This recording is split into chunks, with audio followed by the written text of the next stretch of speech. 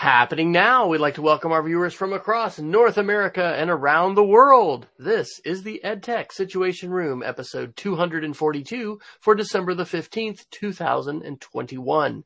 My name is Wes Fryer, coming to you from windy Oklahoma City, which was not as windy as Boulder, Colorado, and I think my parents' town of Manhattan, Kansas today. But nonetheless, coming to you from Oklahoma City, where I am still the Technology Integration and Innovation Specialist. You'd think I'd be able to say that after 3 years, but it's a long title. And joining me I'm at the Cassidy School, which is just kind of down the street. We actually have some break yet. Yeah, well, we have some job related news. I heard some rumors up in Missoula. Dr. Jason Neiffer, welcome, Jason, and can I say congratulations? All hail the chief. Yes, thank you, Dr. Fryer. I'm very excited to announce that after a search, the board of the Montana Digital Academy has named me the next executive director, the second executive director of Montana Digital Academy, and I will be replacing my boss, Mr. Bob Curry, who is one of the most thoughtful and positive people I've ever worked with in education in my 25 years in the biz, and I'm really excited that I can walk in his footsteps and be the next executive director of MTDA. So I'm thrilled beyond belief. It's really the culmination of a lot of hard work to help build distance learning in the state of Montana, and I really look forward to taking over in January. That is so good. I am hopeful myself to have some exciting job news to share at some point. I think my mother, who knows, I think Peggy is the only one with us, but who knows if my parents will tune in live later, but she had discouraged me from sharing, too much job search news, but I don't have anything super exciting to share other than I've actually had an interview, and I have 2 of the 18 positions I've applied for across the country. 2 of the positions I do actually know some people in that department. So I'm hopeful that, it will be a little bit different than, casting the proverbial bottle with my name into the ocean. But anyway, yes, well, did Montana, we always have to talk a little bit of weather before we talk about the real meat of the podcast. Sure. Did you guys have wild weather with wind and thunderstorms? Or that was kind of more central Midwest, I think. Yeah. We didn't see any of that, but it has been a bizarre December in regards to weather. And we talked about a couple weeks back, the high temperatures, and now feels like winter's trying to start up, but I mean, it's the way it's been. This has been for 5, 6, 7 days now. Is that we will get snow will drop, but then it'll warm up enough to where it melts, but then it rains, then it freezes, so it's icy, but then it's warm again, and so that's not that unusual for Montana for October or November. It's pretty late for December, so I really hope, for the sake of wildfires next summer, that we start to build some real snowpack here in the state. Yeah, absolutely. Well, we do like to talk about the weather, but I think we're going to do some other stuff too. So what's going on tonight? Well, we've scoured the internet for news, to take a look at maybe what's going on in the tech world and try to shoot that through the educational prism. And you can always take a look at all the links, whether we get to them each week or not, edtechsr.com. I guess both of us are having problems tonight. Tell me it's almost winter break without telling me it's almost winter break. edtechsr.com/links, where you can see, again, all the articles we talk about. And if you don't have time to keep up on the news yourself, I think that would be a useful thing each week, just to even check out our link list to see stuff that we had picked up as part of our looking at the internet. And tonight we'll have stories in security, connectivity, privacy, hardware and software news, some Apple, Google, and Microsoft news, a little bit of what we like to call the tech correction, and of course, a media literacy article or two to round out our evening. Wes, is anywhere in particular tonight you'd like to start topic-wise? Well, I would like to thank you for doing the yeoman's job with the links tonight. So this is one of those weeks. I think I haven't. Obviously I've had one. Maybe there's been more weeks where I didn't actually publish the previous week's show. So this was like last week published. Well, you can always get us on YouTube right away, right? Facebook and YouTube are instant. But anyway, So yeah, I've actually, I'll drop a few more links in here as we go. Sure. I don't know if I've mentioned this in a while, but I love using hashtags with Google Docs and if this, then that. So during the week, as I find something that I think I want to talk about on the show, I use the hashtag EdTechSR, and the service if this, then that is connected to my Twitter account and to my Google account. And so it appends a Google Doc, which they get it to be about 3 or 4 pages, and then it actually makes a new one, so they don't become gargantuan like our main links. But anyway, I only put a couple things in. So I guess I'll start with one of the few articles that I put in under the security tag. This is from Wired on December 10th. The headline is "The Internet is on Fire," and the subtitle is "A vulnerability in the Log4j logging framework has security teams scrambling to put in a fix." So apparently this last weekend, there were a lot of security researchers, and I did actually hear about this on NPR as well, that spent a great deal of time trying to figure out how they could counter this vulnerability, which is part of a shared library that a ton of, I guess, different programs actually utilize, including the Java edition of Minecraft. And so just kind of reveals, I guess, the cat and mouse, game, activity, struggle, which continues between those who would exploit security vulnerabilities and those that are trying to patch them, the proverbial black hats versus the white hats. And I really, other than,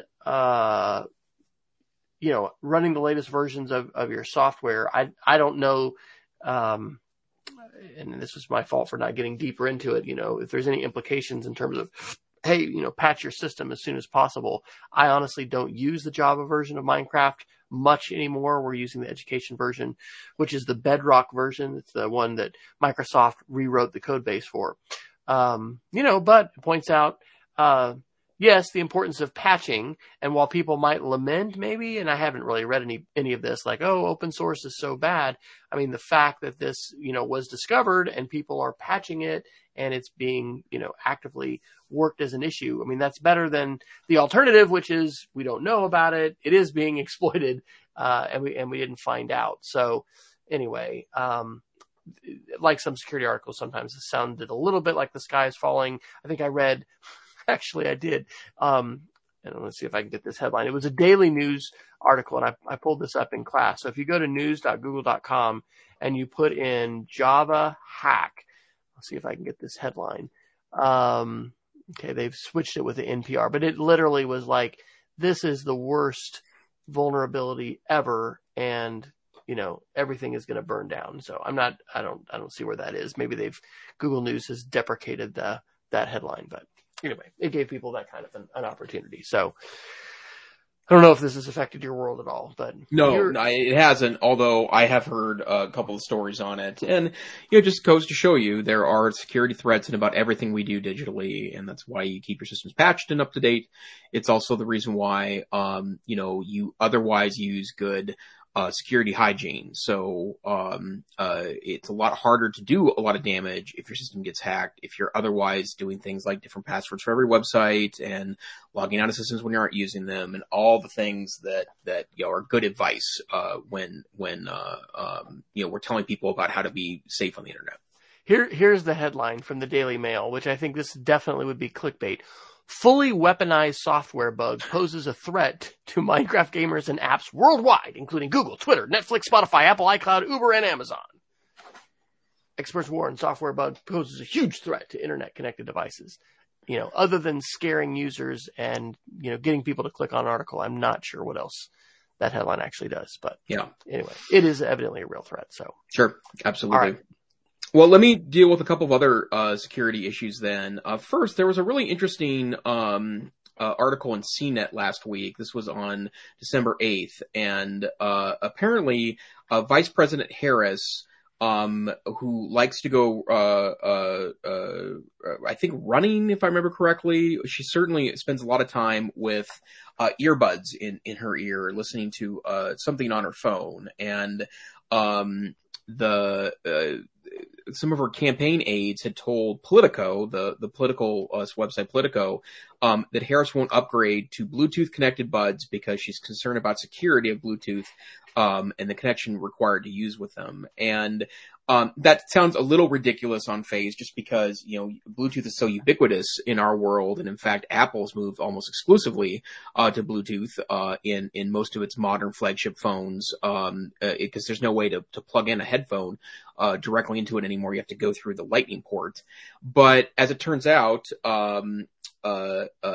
this article from CNET says that the vice president has a point, that cybersecurity experts say that high profile people that they're be really valuable targets to hack probably should skip on Bluetooth because it's easily hacked, and that the information that's transmitted over the wireless connection is somewhat at risk. And so just an FYI, I have kind of moved a lot more towards Bluetooth. I would say, since I kind of went back into the Apple architecture, in part because I found the pairing of Bluetooth devices to be easier on the iPhone than it was on my Android phone.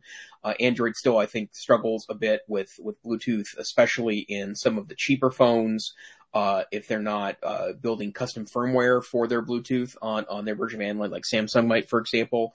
But I did think it was super interesting that Bluetooth itself is considered to be less than secure, and in fact, high profile people like politicians oftentimes won't use Bluetooth technology.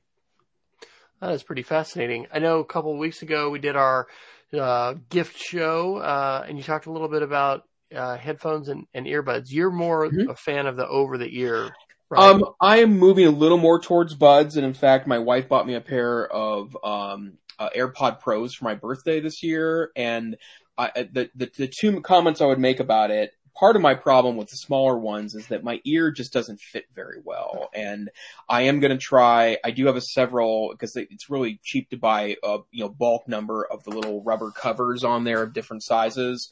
So I'm going to play with that a little bit and see if I can get maybe a little tighter fit, because I hate when it falls out. And then the second thing is that I do absolutely love the AirPods for talking on the phone. That in fact, a good part of my day now, since a lot of my job, and it's going to be even more so, is going to be phone calls and talking with folks, as opposed to more of the hands-on keyboard stuff. I've taken a lot of calls the last 2 days, and I found that just putting one of the earbuds in is just a wonderful Bluetooth headset when you're on the telephone.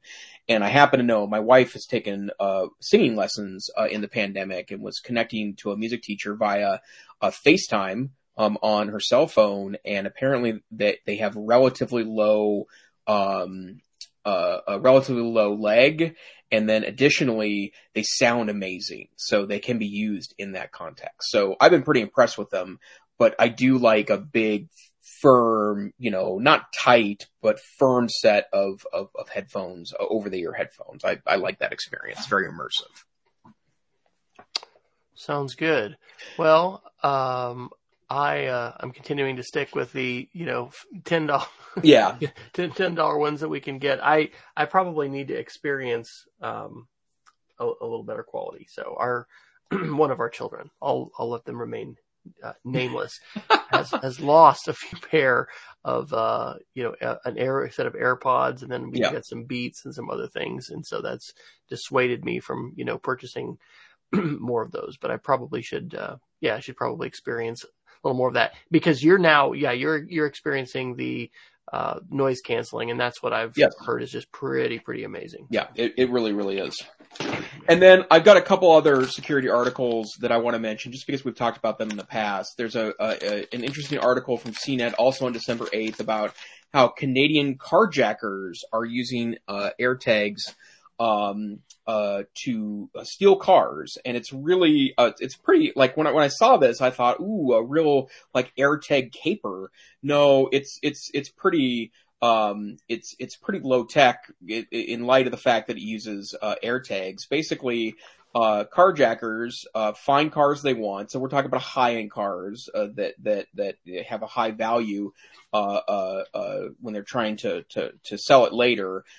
They're sticking AirPods somewhere on the car, so they can get the car's home address, and then they go steal the car at night, apparently. Which, It seems like that the other way to do that would just be to drive around in affluent neighborhoods looking for cars as such. But still, this is apparently something that authorities are concerned about. And then, another interesting note is The Verge noted on December 12th that there is a new Android app out from Apple that essentially allows you to spot AirTags, that are maybe with you.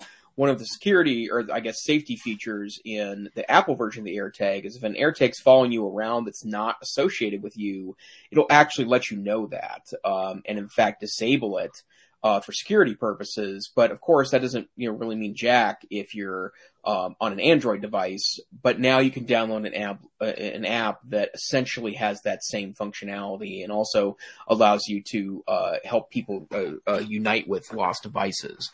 Now, I did see one smarmy comment about this on the internet a couple of days ago, probably on Twitter, that Apple released an app on Android to help people protected from a product that Apple's released. So that's a pretty funny comment and also true.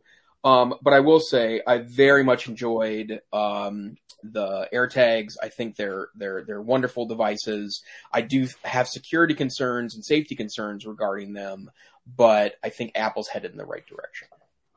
Wow, that makes me think of these services that you can get for trackers, like for kids. So, you have to pay a monthly fee, but you can put this, small GPS connected device, for instance, in a child's car. And, even though location services on phones and all that kind of stuff, if they're turned on, may tell you where that child is.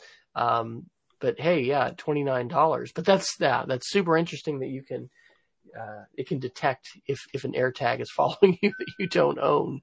Yeah. So, I don't know. I haven't bought into that yet and gotten any AirTags and thought, oh yes, this is gonna, help me solve an issue. So I don't know. I don't know if that's something that I will, have a foray in or not. But I will say, talking about, the show encouraging us to take action, I did sign up for Twitter Blue right after you talked about it on the show last time, and I've enjoyed it. It's not as good as Nuzzle. I love Nuzzle, and Nuzzle was aggregating both Facebook user article recommendations as well as Twitter. But anyway.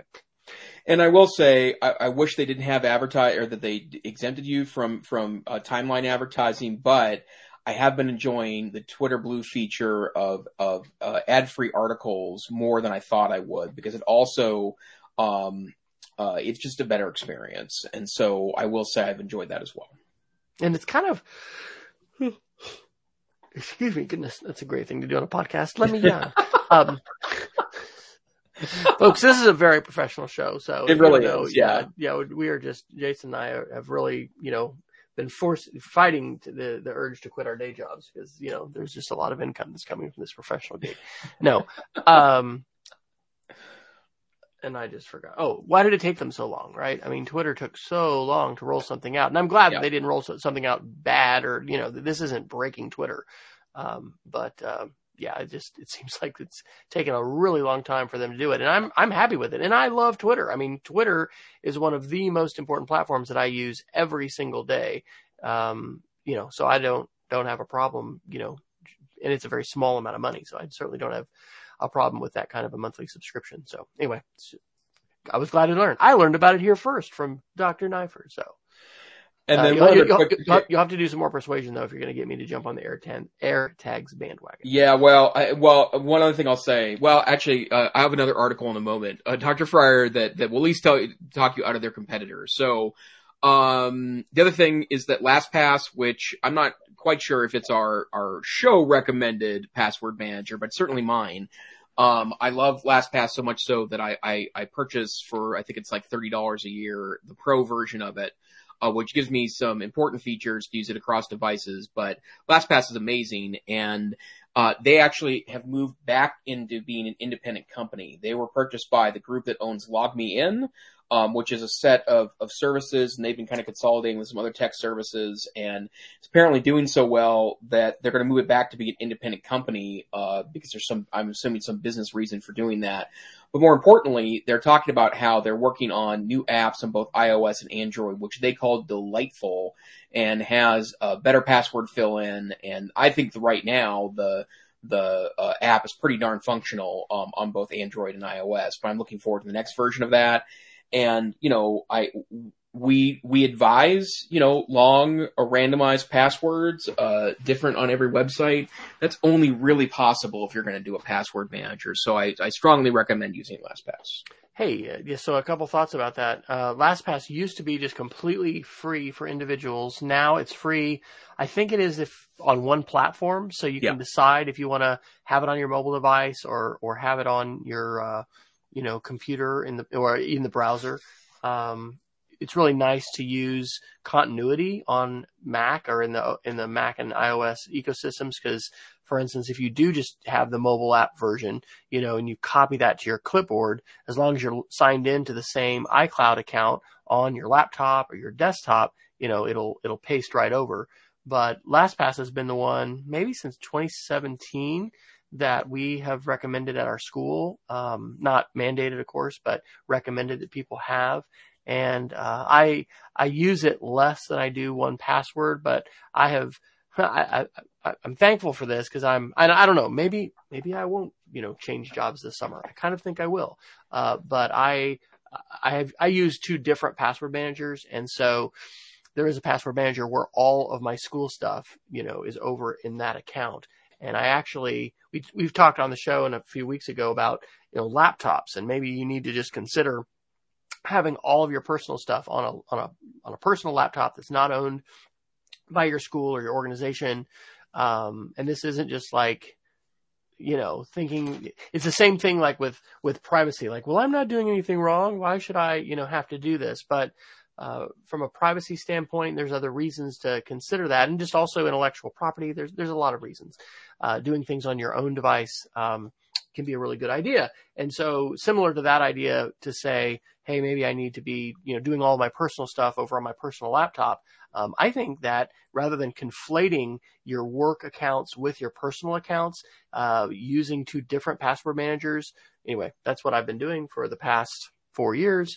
And as I think about the prospect of leaving jobs, it'll be nice to not have literally hundreds of accounts like I've had for school as tech director, just all stuck in my personal account. There's a few, that I have over there, but that is a great thing also to remember to do in the holidays. Many of us will have a little more vacation time coming up here over the Christmas break. And if you are, it's a great time to audit your accounts. We know that sounds like an extremely exciting endeavor, but when else are you going to do it? So it's a great time when we get together with family and friends to talk about security, to talk about password managers, maybe to help a family member who's not using a password manager start to use one. But if you're not like Dr. Neifer, which is like 0.0001% of the population probably, who has comprehensively audited every password, made sure everyone is unique, complex, and long, this is a good time to do it. So encouragement for everybody to do their security audit and update or whatever. I don't know what the right way to say that is. Yep, absolutely. Yeah, I saw that other Tile and Life 360 article. So yeah, we don't need to jump down the rabbit hole here because we did this last week, right? But we talked a lot last week about how Live 360 is selling pretty specified location data on people, and I don't think we mentioned this last week. But, oh, by the way, they've also purchased the Tile Company, which is the location-based service that allows you to, it works just like an AirTag. They were kind of the original AirTag, actually. And I was a big Tile fan. In fact, for at least 2 years, I was a Tile Pro customer, which meant that I got some extra services and they sent me free batteries for the tiles. But to be very honest, I was less annoyed, less concerned, I guess, about Live 360 because that's a service that I would have no use for ever. So I would never have bothered to sign up for that. But as it turns out, if they buy Tile, they're going to have a lot of data that people aren't assuming is tracking them directly, which it is. And then secondarily, that also includes me because I still have, I think, 5 or 6 tiles that I have in specific applications. So that ends it for me in Tile. So I realized that AirTag is a technology that some people also have concerns with because it works a little more comprehensively than the Tile. But yeah, I think I'm done with Tile. So And this gets to a topic we've talked about before as far as what companies you trust and the platforms that you are invested in. With home automation, are you building on the Amazon platform? Are you building on the Google platform? Do you have a mix of both? Are you building on the Apple platform? I'm not doing that home automation wise with Apple. I'm opting to go with Google, but these things are important. I mean, since 2016, Life 360 has been selling all of this really, really detailed location data about its users. And so that's a significant thing and sad to see that Tile's not going to, maintain its independence. So a good follow-up to an important article that we had last week. Yep, absolutely. Okay, where would you like to go next, sir? Well, was that my article or did you put that one in? I think you dropped it in, but I read it. That was the conspiracy one. So let's go there. The bird conspiracy one? Yeah, the bird. Oh, this is so good. I dropped it in, but I meant you saw the headline. Okay, too. Yeah, I had seen this too, so I'll mention it. I'll talk about it first. So the headline from the New York Times on December 9th, birds aren't real, or are they? Inside a Gen Z conspiracy theory.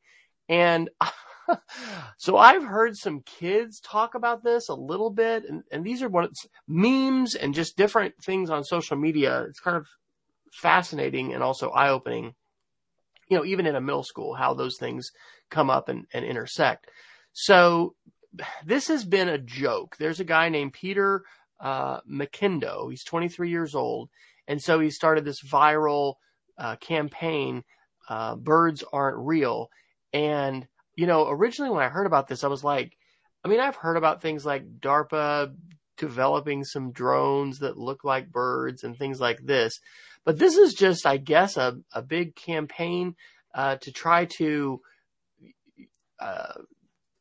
make fun of conspiracy theory and the fact that, the people who are doing this realize it's a joke, but they can use social media and these tools to, get people to show up and protest, but it's really a joke. And so I don't know, other than being an expose of, because we're talking about big, billboards and, this guy dropped out of college and, is basically doing this, I guess it's a nonprofit. Probably it is, doing this full time. I don't know. It's just really, really weird. And it's in this landscape of, I don't know how many people have done a little research or read an article like this. What the heck is this? But, what are your conclusions after reading this expose and learning a little bit more? Cause this is something I had heard about, but I didn't really know what it was. And I certainly didn't know that it was just a fabricated conspiracy theory by some really young, college dropouts that wanted to make fun of how people are into conspiracies. Right. I think it's a brilliant parody is what I would term it as. And I think I think McAdoo, I believe is the gentleman's name that's doing this. And I keep wanting to call him a kid, but I think he's like 23. He's 23, yeah. Yeah, I should stop acting like he's a young whippersnapper. Yeah, young whippersnapper. Us old guys, we don't have the energy for this. But I just think it's a brilliant parody, and I think the coverage like this in the New York Times is really important, probably to his broader point that that if we can get people to believe this and they believe it's real, then we've got real problems. Now, I happen to think we do have real problems, so it's probably highlighting for some the obvious, but I think it's a brilliant way to bring up conspiracy theories. And in fact, I thought of you, Wes, when I read this article, just because I know how much you like teaching conspiracy theories with your students as a kind of a broader metaphor for media literacy. And I think that's I'm very envious that you get to do that, because what fun and also immense importance that has in the classroom. But when I read it, my first inclination was that don't underestimate the power of youth, and that, it might be easy to dismiss, so-called Gen Z, because they seem to be, awfully impressed with, parts of social media we as older folks may find a bit silly or distasteful. But the bottom line is that I think that they're aware that we've got real problems, and I hope they know they have the power to fix this, but they just got to commit to do so. And a quotation from the article, this is McIndo. It basically became an experiment in misinformation. Quote, we were able to construct an entirely fictional world that was reported on as fact by local media and questioned by members of the public. So I just went to our first face-to-face debate tournament for our school in 2 years down in Austin. It was wonderful. And one of the things that I really, really thought a lot about was just how incredibly superb cross-examination and policy debate is for students doing source analysis and source critique and just really thinking critically about who is saying something and can we, believe it or buy it. I'm a big fan of Neil Postman. And by the way, in terms of teaching conspiracy theory, if somebody hasn't listened to previous shows, then we do that in our 6th grade class and we focus on the moon landings, because there's a lot of folks that actually do think, or at least like YouTubers that are getting a lot of views on their videos, which is kind of another side of all this, to say that, it was a fabrication and Stanley Kubrick, did it on a sound studio after, he did so good in 2001. So anyway, I think that, we really need to make media literacy more of a mainstream conversation in classrooms. And I think you're right, Jason. I think that this is a great catalyst for conversation, because there have not only been people, Joe citizens who've heard this and thought, oh, okay, well, that's, people are believing that now, but news outlets reporting on this, not recognizing and not finding out that this was a spoof and then reporting on it like it's fact. We're in a very, very challenging environment, which is really, in my view, not going to sort itself out really soon, because we're not going back to, Cronkite and, three channels on black and white television. I mean, we're just not going back to this much simpler world. And I'm not saying that was a better world in all respects, but it was a less complex world, and it was much less fractured and much less polluted in some respects. So, yeah, I think that was a fascinating article. And I also could just say that talking about conspiracy theories and finding ways to do that today in school, which is hard because things are so polarized, but trying to do it in a way that really does center on critical thinking and doesn't focus on left or right, what news channel do you watch at night, but what do we think about this critically? I think this article is outstanding, and I think I probably will put it actually in to our unit when we do that after the Christmas break, the second time for our winter trimester. Great. Thanks. And again, I just say I'm so jealous that you get to teach this topic, especially with that age. That's such a incredibly interesting prospect. So I'd love to take it deeper, though. In fact, I had a conversation today with a gentleman outside of Boston talking about media literacy curriculum and kind of how we can go deeper with that kind of stuff. But the thing I found, and this wouldn't be as true, I think, with my 5th graders, so it's really fun to do it with the 6th graders because there is a big difference there, is they're excited about that, because it is a contemporary issue. It's a complex issue. It's something that really touches a lot on technology and YouTube, where a lot of them are spending a good deal of time.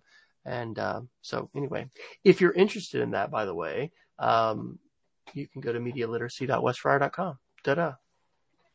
All right, where to next, sir? Well, I have a couple software updates I want to share that are both really exciting and somewhat related. The first one is from December 13th, and The Verge reports that Adobe is launching Creative Cloud Express, a new app that simplifies its powerful editing tools. And I think Adobe has lost some ground in the last, I would say, 15 years, from the standpoint that there's just a lot of alternatives for consumers in particular, but I think also people that need graphic design but don't want to spend the time learning a Photoshop or an Illustrator. The one I love right now is Canva. Canva is one of my favorite online programs. I was an early user of Canva. I've kind of watched it grow over time. And, I help run a distance learning program in Montana, which is a graphically intensive operation. And it's more than enough for us. We don't license the Creative Cloud for our staff anymore because Canva is as good, or better for most pieces of this. And Creative Cloud Express is really a Canva-like platform that is web-based and also has apps available that allow you to design a lot like Canva. And if you're not into Canva yet, or even better, if your school is already using Adobe products, I believe the educational version remains free. You can do a lot of interesting things with it. And again, especially if you're working with students, or if you want a nice, simple graphic design platform backed by something incredible like Adobe, then that would be of use to you. And then I also want to point out a wonderful article from Chrome Unboxed on December 7th that talks about Pixlr, Pixlr, which is a wonderful web-based Photoshop alternative. And as someone that for nearly 5 years was full-time on a Chromebook, I'm now half-time on a MacBook Pro, but I still go back to my Chromebook, and in fact, it's my preferred carry around in a bag. And being web-based in that way, Pixlr's was a wonderful Photoshop alternative for me. But one of the things that they're doing in the web app is they're really improving the experience for those that have touch screens, or in particular are trying to use pens to draw, which is tougher on a browser-based system than it is on an app like you would on Windows or a Mac. But as it turns out, Pixlr will now have pen pressure sensitivity, which means it knows if you're trying to draw a thicker or a thinner line, or utilize the side of a pencil to get a thicker width. And it's a wonderful feature that is, I think, even better on a convertible or a tablet if you're using like a Chromebook, for example, or perhaps one of the Microsoft tablets. And they're also adding some features that can rival some of the better image editing, including something called Magic Remove, which is like Magic Eraser, but for images. So, Wes, any thoughts about those web-based products? Absolutely. Well, so we started to do our sketchnoting unit. We finished our oral history unit for 6th grade. The kids will do their interviews over the break. And as I mentioned on the show, we're using, what are they, 3120s or something? They're Dell 11-inch Chromebooks. The stylus on these is the best stylus that I have used to date on anything other than an iPad, with an Apple Pencil. And so I am excited to hear about that. We have, and I'm excited to share that with our art and our other technology teacher, because they teach in our 3rd trimester a technology and art class that was just started last year. And that would be ideal. So I think that the question of whether or not, Adobe used to really need the Adobe tools in order to do powerful things with images. And you mentioned Canva, but there's a heck of a lot that you can do with Adobe Spark, and that's one of the platforms that we do. And you install that locally. Well, you do an installation, or you can, that allows for your students, for instance, to log in, with their Google accounts or their Microsoft 365 or whatever. But it is a free platform, and it's just really, really powerful. So I'm excited to see this development. And here in probably February, I think this may be the 5th year I've helped our chair of our English department with this book publishing project. But we teach the kids, how to create these children's books that they're making digitally using Book Creator. But we end up getting into some different, image editing, and how do we do, transparent PNGs and, converting and things like that. So Pixlr has been on that list of things that we teach them how to do. And I am going to be now motivated to dive into it a little bit more, because especially some of those features that really do seem magical, and there have been apps on, for instance, the iPhone and the iPad to do some of those kinds of things as far as selections and removals and being able to do some special effects. So excited and glad to get those updates. Great. Peggy's asking if there's a special pen for Pixlr. I don't think so, Peggy. I think it's just whatever stylus, you're using for your device. So I don't really understand the technology on the Dells. Like the actual styluses cost $25. And so it's not Apple Pencil expensive, but it's not just a piece of plastic. I mean, there's something inside that's interacting with the screen. So it's whatever works with your touch device. It's not a Pixlr specific stylus, to my knowledge. Okay, let's see here. Can I do a request? Please. Let's talk connectivity. So you got this is the High Country News article from December 6th, How to Solve the Rural-Urban Digital Divide. And I will preface this by saying I'm on Google Fiber for the first time for the show. I think I might have mentioned this summer, AT&T rolled fiber down our street, and I was pretty excited about that. And then just happened this last weekend to look on and say, I wonder if it's available in our area. And lo and behold, it is. So, or I guess that was last week. But anyway, Saturday, the technician came and spliced it in, and, you know, they're going to bury the cable. But this is literally fiber to my sunroom. I mean, it's not coax in the last mile or whatever. It's literally a fiber optic cable that is plugged in inside my house. And I'm so excited about that. So it's going to be about half the cost. It's like $55 for 300 up and down, $55. And we've been paying about $110 for overkill. We've been paying on Cox's like 1,000 down and only 30 up. And 30 is the maximum that you could get for Cox. And there's a data cap. And in December at Christmas time, with all the kids back and everybody streaming Netflix, and then we did this during the pandemic too, we pushed that data cap, and then Cox made us pay more. There's no data cap with AT&T, and it's a symmetric 300 up and down for $55. So wow, I'm pretty excited really about that. Well, there's this wonderful article. Did I say Google Fiber? I'm so sorry, Peggy. I meant to say AT&T Fiber. I've been saying Google Fiber forever because my in-laws in Kansas City have that. So sorry. Yeah, it is not Google Fiber. It is AT&T Fiber, but I think it's still, it's still fiber. So sorry. Thank you for that clarification in the chat. So this article from the High Country News, and by the way, if you're in any way interested in kind of like Western U.S. news, I've gotten a lot of great information and wonderful long-form articles from High Country News, HCN.org. But this article was in an interview with the author of a book called Farm Fresh Broadband, which kind of talks about some solutions for this. His name is Christopher Alley. He is an associate professor of media studies at the University of Virginia, and he presents what I think is a very compelling case for how we might deal with the digital divide as it relates to rural and urban areas in the United States. And I live in Montana. I help run a distance learning program, and one of the things we know is a very real thing in Montana.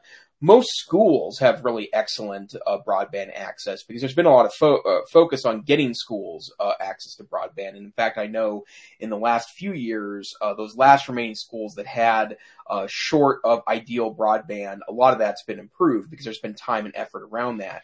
But that's not where the real divide is terrible. It's to students' homes, if we're talking about this in context of education. But a lot of people live too far off the grid to have any realistic access to broadband internet. Now, Starlink, assuming it stays financially solvent, will put a pretty big dent in that, I think. And in fact, I do think that's an important technology we should continue to encourage the development of. But in this interview, Christopher Alley, the author, talks about that he thinks the best way to do this is to go back in history and look at the rural electrification process in the earlier part of the 20th century, where we paid a fair bit of money of federal funding to municipalities, towns, counties, smaller geographic divisions, and said, don't have someone else do this for you. You create your own co-ops. You create your own means of serving yourself in electricity. And it was revolutionary and probably doesn't get the attention it should get in the history of the United States. And what Professor Alley argues is that we should be doing the same thing right now with internet. We should be funding this as a federal priority because of the necessity that all Americans should have access to broadband internet as a basic necessity, and pay local cities, towns, municipalities, unincorporated areas, the money to basically solve the problem themselves, create co-ops, create government-like institutions to help maintain this broadband. Interesting. He's at the University of Virginia. Did you mention his book? Yes, Farm Fresh Broadband. Right, which is a wonderful title. So I've had lots of interesting conversations, especially when I worked for AT&T for 2 years when I came here to Oklahoma about this. I was interested when I activated our fiber to take a look, I guess, with DNS or whatever. Or maybe it was just it was a speed test is what it was, because it'll show your provider, and it's OneNet, which is our state network. And so anyway, I'm interested to look at that book and delve into that a little bit. We've had a lot of money put into fiber networks, and some of those then got resold off to private companies, and regulation has an important role to play in all of this. One of the things I learned working for AT&T was that, ROI, return on investment, of course that's important to corporations, but there's some places that, like the provision of community Wi-Fi, that just wasn't appealing to the company because there wasn't substantial return on investment. And a lot of this has to do with rural urban and not having a high enough concentration of potential customers to be able to justify the outlay of infrastructure. So I'm eager to read that. And, the rural urban divide plays out in a lot of different ways. I hadn't realized until I heard some of our local politicians a couple of years ago talking, what a huge deal it is in terms of a lot of issues, not just school issues and people trying to consolidate schools. And this is something that kind of just every few years in Oklahoma, somebody raises this and it causes a whole bunch of, ruffled feathers and then it gets kind of fought down, but it's a big deal. And, I think that, this whole idea of cooperatives and the provision, that's why I'm like literally so thrilled and amazed that we have fiber in our house. Like, it's not just it came to the neighborhood and then a coax cable, or copper wire. I mean, that's what AT&T did for so long with DSL, was they're like, well, we can get you fast enough internet with 2 copper wires and whatever. But, 6 to 8 megs per second or whatever that could do. It just, I don't know, maybe it was a little faster, but it was nothing, like you could do on coax, much less fiber. And I put it into the chat, Jason. The technician said, right now I think they're capped out at, you can get like 1,000, or you can basically get a gig down. And with the same hardware that I have, it's going to 5 gig, symmetrical, 5 gigs per second up and down that we'll be able to get. And that's coming soon. It's just that's just a matter of a dial for them to turn up and down. It's not like they're going to have to roll out additional infrastructure. So, are you seeing any significant changes in Montana with connectivity and with your program? I have heard that there are some efforts that are showing some progress. 5G is now here. That's helpful. I think I'm on T-Mobile in Montana, and there is a 5G tower in Missoula, a single one. It's good enough actually to get a pretty decent signal around town. But what's always super interesting to me about that is that I'm sure there are some areas that, if you are on T-Mobile, Verizon, AT&T, and there's a tower near you, you probably have pretty decent wireless access and could probably end up getting a decent unlimited plan that could be good enough in a lot of scenarios and cases. But the problem with that, of course, is that you need to live near the towers. So if we had a higher concentration of towers, that's one thing. It's probably not a comprehensive solution. So I've seen some of that. There is apparently a fiber provider going in the city of Missoula. And in fact, I've sat through 2 focus groups now and taken a survey about it. And talked about, what I'd be looking for in regards to a fiber provider. So maybe Missoula soon enough will have access for that. But I already have 2, maybe even 3 decent options in Missoula, where most of Montana is in a lot of cases lucky to have one. Yeah. In the chat, Peggy and I are talking about, she's mentioned T-Mobile 5G in her neighborhood.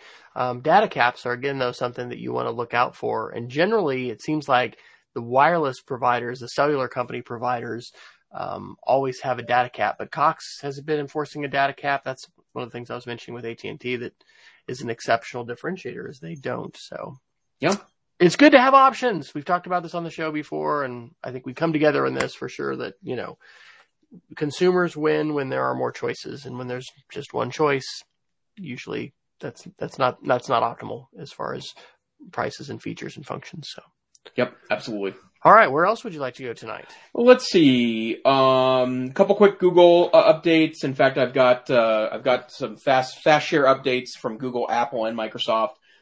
First, it's a really great discussion in Kevin Toffel's About Chromebooks blog on December 14th about how secure a Chromebook is after it stops getting updates. And we've talked about here in the past that previously I think it was 5 years, then it was 6 years. I think it's 8 or 9 now on new Chromebooks, how long Google will support them with updates. But the complication of all this, of course, is that, a lot of schools might be tempted to use them even after they're not supported anymore, just because they try to squeeze every dime they can out of technology dollars. And, I would encourage you, if you're thinking about this, or if you want to take a look at, using a Chromebook after its expiration date, then there's some interesting discussion there. And I also encourage you to hang out in the comments, where there's also quite a bit of interesting discussion as well. The big summary is that, the browser is the riskiest part of a security experience if you're an internet connected device. And so if you're not updating, you could ultimately be exposed to some kind of exploit. And that points out that, and I didn't know this, Google is splitting off the browser in a project called Lacrosse. Yep. And so that potentially will allow them to continue updating the Google browser even when the Chrome OS that you have is not being updated. So that's a security win. Yep, absolutely.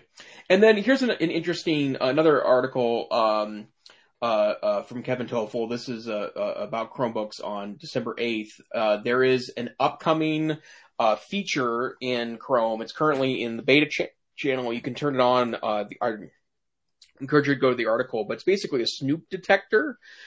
So it uses your camera to keep an eye on the background while you're, I think it's the camera. It could also, I guess, be the, if there's any other sensors in the laptop, but it uses some means of looking at when someone else is looking at your screen in the background. So if someone's behind you looking at your screen, it will dim your screen so that it's less likely for people to be able to spot things. So,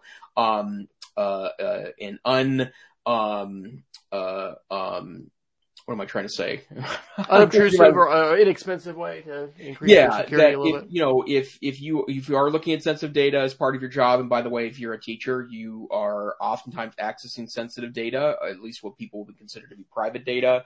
This is a way to add a kind of a no-nonsense, practical way to diminish the opportunity for others to see your stuff. So I have a related question, and I was on an airline flight one time with someone using this, and I had never really seen it before. They had some kind of thin film that they had over the top of their laptop screen, which made it impossible unless you were looking straight at the screen to be able to read it. Have you ever used something like that? Or I've not, although I believe that you can find those oftentimes custom fitted to individual laptops too, so that you could add a kind of an additional element of security.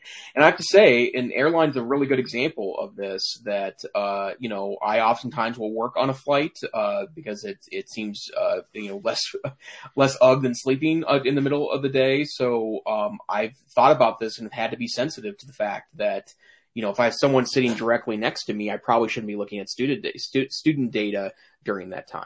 So, all right. Let's see. Apple. Here's why you should update your phone to iOS 15.2. This is also, if you're going to have conversations, this is 9 to 5 Mac on December 13th. They talk about the privacy report that's here. So they've got the app tracking transparency, and so now that they've got that, they have a privacy report page. So you can find it in the settings app, and it has details on the data and sensors each app have accessed in the past 7 days. And then I don't know if this is really a big thing for me. The music voice plan does this mean controlling the Apple Music through your voice? Yeah, I guess so. Yeah, and you can only do it through Siri, and it's cheaper, and I guess I don't understand the purpose of this. I don't know. They're just trying to promote their own music over Spotify. Spotify wins, guys. Let's just all subscribe to Spotify. Legacy contacts, macro mode toggle. So, I mean, in general, this is a good thing to talk to folks about. Just check. So not everybody not everyone may have automatic updates on. And, you're home for the holidays, talk security, you're, looking at phones and things like that. So whatever the latest updated version of the operating system that you have, I mean, in some cases people would say delay, but now things are vetted so well. There have been some battery issues and some other things like that in the past with some, major operating system updates, but just generally there's really not a problem with it and people should be running the latest version. So that article breaks down 5 reasons why you should update. I haven't actually looked at the app tracking or the privacy report. So I just turned it on. So okay. I did upgrade to 15.2 this morning on my phone, and then last week on my iPad because I had my iPad in beta. And so you have to turn it on. So I'm going to turn that on, and I'm looking forward to see who's accessing like my motion sensors and stuff. Creepers. Yep. Absolutely. I will say, I think in general, the more data that we have, just like with the screen time reports and things like that you could do on yourself. Now, when your children turn 18, they're magically, not in there anymore. But I think it's good to have that awareness and be able to take a look at it. And I'm glad Apple continues to lead the charge with privacy. And this is another example of that. So it's good to sort of seeing the fruit of their decision to let us prohibit app tracking and just have more, granular control over that. App by app. Yep, absolutely. And then last, there is an article that I want to share regarding Microsoft. My understanding is that for computers that qualify for the upgrade, Windows 11 is starting to now get pushed out to wider circles of users. We've talked a little bit about Windows 11, and to be fair, I did download and utilize Windows 11. I probably spent 3 or 4 hours in the platform. I think it's more interesting functionality wise than it is visually. I don't particularly like the visual cues in the newer version of the OS in comparison to Windows 10, but it's mostly fine. But especially if you're utilizing a home computer and it's getting the offer of Windows 11, I would definitely suggest reading this wonderful article by Ed Bott at ZDNet that talks about, what you might lose and what could be issues so that you make an informed decision if now's the time to upgrade to Windows 11 or not. I will not, but, it's good to keep people informed. You're probably needing to keep your foot in both operating systems and sort of continue to be the guru of all since you've got users. Yeah, that's exactly it. In fact, we've still got a Windows 7 laptop kicking around at the office too that we don't use very actively. And in fact, we technically don't support Windows 7 because it's no longer supported by Microsoft. But sure. Once in a while, it's been useful in trying to deal with narrowing down problems. Very rarely do we have widespread problems when we support students, usually thousands at a time across the state. So we have to try to figure out, which narrow band of students might be impacted by certain problems. Back to the iOS update article Peggy was mentioning in the chat, the legacy contact sounds interesting. Yeah, that is actually allowing you to designate, sort of like in your will, people that after your demise you would like to have access to your contacts, which is kind of interesting. So it doesn't give them full access to everything in your phone, but that raises another issue, which is good to talk with folks about. And sometimes people do lots of things with wills and all that, but do you know your parents' passcode, and do you know what their password manager password is? Have they written those kind of things down? Anyway, Apple is thinking about trying to facilitate that kind of thing as well. All right. I guess we could do another article, or if you want to, we can Geek of the Week it. We've done a good job covering all of your articles today, Jason. Thank you so much for doing such a nice job with the articles this week. Yeah, I'm just looking at the list here. I think we've covered everything I think I want to cover this week. There's one article I'll push to next week about face computing. Okay. But that one I think is going to be a more extensive discussion. So let's save that for next time. Okay. Well, I'll do my Geeks of the Week, and you inspire me with the talk of Canva and Adobe to put in a second one.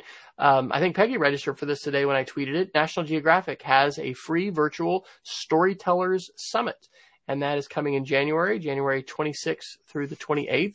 National Geographic, they're just some of the most amazing visual storytellers. And so they're going to bring together influential photographers, filmmakers, illustrators, and journalists to celebrate the art of storytelling and its ability to connect us and inspire change. And there's basically a single strand with like morning and afternoon session, but it looks good. So I'm excited for that. And then, as I mentioned earlier, we're doing sketchnoting unit for 6th grade. And we have been using on our Chromebooks this free app called Squid. It's actually a freemium, so we just use the free version. But one of my kids today mentioned Google Canvas. And I wonder if you've played with this, Dr. Neifer. I just have dabbled with it. One of the things it does that Squid does not, and it's just canvas.apps.chrome, is it supports layers. So it looks like a pretty simple drawing application with different kinds of brushes and erasers. But the fact that it supports layers is really, really cool, because as I have done sketch notes, that's something that I've enjoyed. For instance, you can sketch note in a dark, pencil or pen, and then you can go in underneath and color and shade and stuff like that. So have you played with that one, or had you seen Google Canvas? I was going to say no, and then I went to canvas.apps.chrome, and I had 3 saved images. So apparently I did use it in the past. It looks kind of stunning in its simplicity. Yeah, and that's one of the things that is really wonderful, and Google can do a really nice job of that with a simple interface that allows for a lot of power. And one of the things that happens with a lot of tools, including sketchnoting, is we can really get bogged down in how do you use it, versus having a very, simple and more or less intuitive interface, and then just being able to go and draw. So I think we'll probably give that one a shot with my class tomorrow. And we tried Cursive, which we had talked about on the show before, and it worked for a while, and then it stopped, and this weird error came up, and our IT department could never figure out what was going on with it. I couldn't either. So anyway, we abandoned Cursive, but hopefully Google Canvas will be better. I'm glad to know that your saved files are coming up, because that's a disadvantage of Squid, is that if you power wash, it just has everything saved locally. So if you didn't manually go in there and export to Google Drive or whatever, you lose your stuff. So it looks like as a Chrome app, maybe Canvas is giving you, I don't know how much, but you've got some storage there that you can fill up. Yep. Absolutely. So what do you have for us for a Geek of the Week, sir? I had this conversation with my wife the other day about how one of the great things about the end of the year is that it can help you catch up on maybe what you missed. But the New York Times art page has a wonderful list of the best of 2021. And as it turns out, I have not seen, actually, I don't watch movies anymore. I watch quite a bit of television. I don't really watch movies anymore. And that makes me a little sad, because there are wonderful movies out there. But I've loved, they've been posting every couple of days an updated one with more categories, but it's the best of movies of 2021, best of albums of 2021, best art exhibitions, best classical music, best books. And in every list I've looked at so far, there's stuff I haven't heard of before. There's even a best podcast list. And so I would certainly suggest, if you're looking for maybe something to read or watch or listen to during the holiday break this year, it's a wonderful place to start. Awesome. And Peggy is putting into the chat a link to the Ditch Summit, which kicked off, I think today was maybe day 3, a great free online conference. You can just go to ditchsummit.com to register. And I've registered, but I actually haven't watched any of the videos this week. And so that's a good encouragement and reminder to not only register, but, find something to watch. And going all the way back to the K-12 online conference, it's more than ever, we're living in a day of vast troves of information and content. And what I find I need is encouragement, accountability, different things that are catalysts for getting me to, jump into some different ideas. And, podcasts are definitely part of that for me. So having podcast subscriptions can be a part of that, but the Ditch Summit is a great way to learn about not only new ideas, but new people that you may not be currently following and learning from. And that can be transformative. All right. So, Dr. Neifer, when you're not here on Wednesday night doing the lion's share of all the article culling for the week, what are you doing, and where can people find you? Well, again, I'm the executive director of the Montana Digital Academy, which is just a little weird to roll off the tongue. You can find out more about our work at montanadigitalacademy.org, and I would also like to give a shout out to the Virtual Learning Leadership Alliance, which is a group of speed virtual schools, I think 18 among us now, that do a lot of work that I do that provide excellent, high-quality, supplemental distance learning education to students across the United States. I believe that we're at virtuallearningalliance.org. I'm also on Twitter, TechSavvyTeach. How about you, Dr. Fryer? I am on Twitter at WFryer. I'm doing more cooking these days as Cook with Wes. I think I have like 6 subscribers on my new Cook with Wes YouTube channel. So, hey, you can go out and go to food.wesfryer.com and you can find all my food stuff. But I'm educational technology wise, mainly on Twitter. wesfryer.com/after is the link that has all of my social media channels, far more than you probably would ever want to explore or check out. But this has been the EdTech Situation Room. We are a usually weekly podcast and webcast streaming live on Facebook as well as YouTube, thanks to the wonderful services of StreamYard.com. And we probably haven't mentioned that on the show in a while. It's always in our show notes, but it is fantastic and a great platform if you are doing any kind of web publishing. Yay, Peggy is subscribed to the cooking videos. We are going to probably take a break, maybe, but I don't know. We haven't exactly confirmed that for sure. So I think we did, maybe, because our son actually gets in to next week for the holiday. So probably to next week on the 22nd we'll be off, and then other than that, I think we'll be here on the 29th, and then we'll ring in the new year with you in 2022. Please visit us at edtechsr.com, where you can find small 32 kilobit MP3 audio versions, as well as approximately 100 meg compressed video versions. But all of our shows are also, as we said, streamed on YouTube and on Facebook, and you can access those immediately following the show. And we encourage you to share us with your friends. Remember to stay safe and stay savvy, and we'll look forward to being with you again next time live if you can join us here on the EdTech Situation Room. Thanks, everybody. Good night.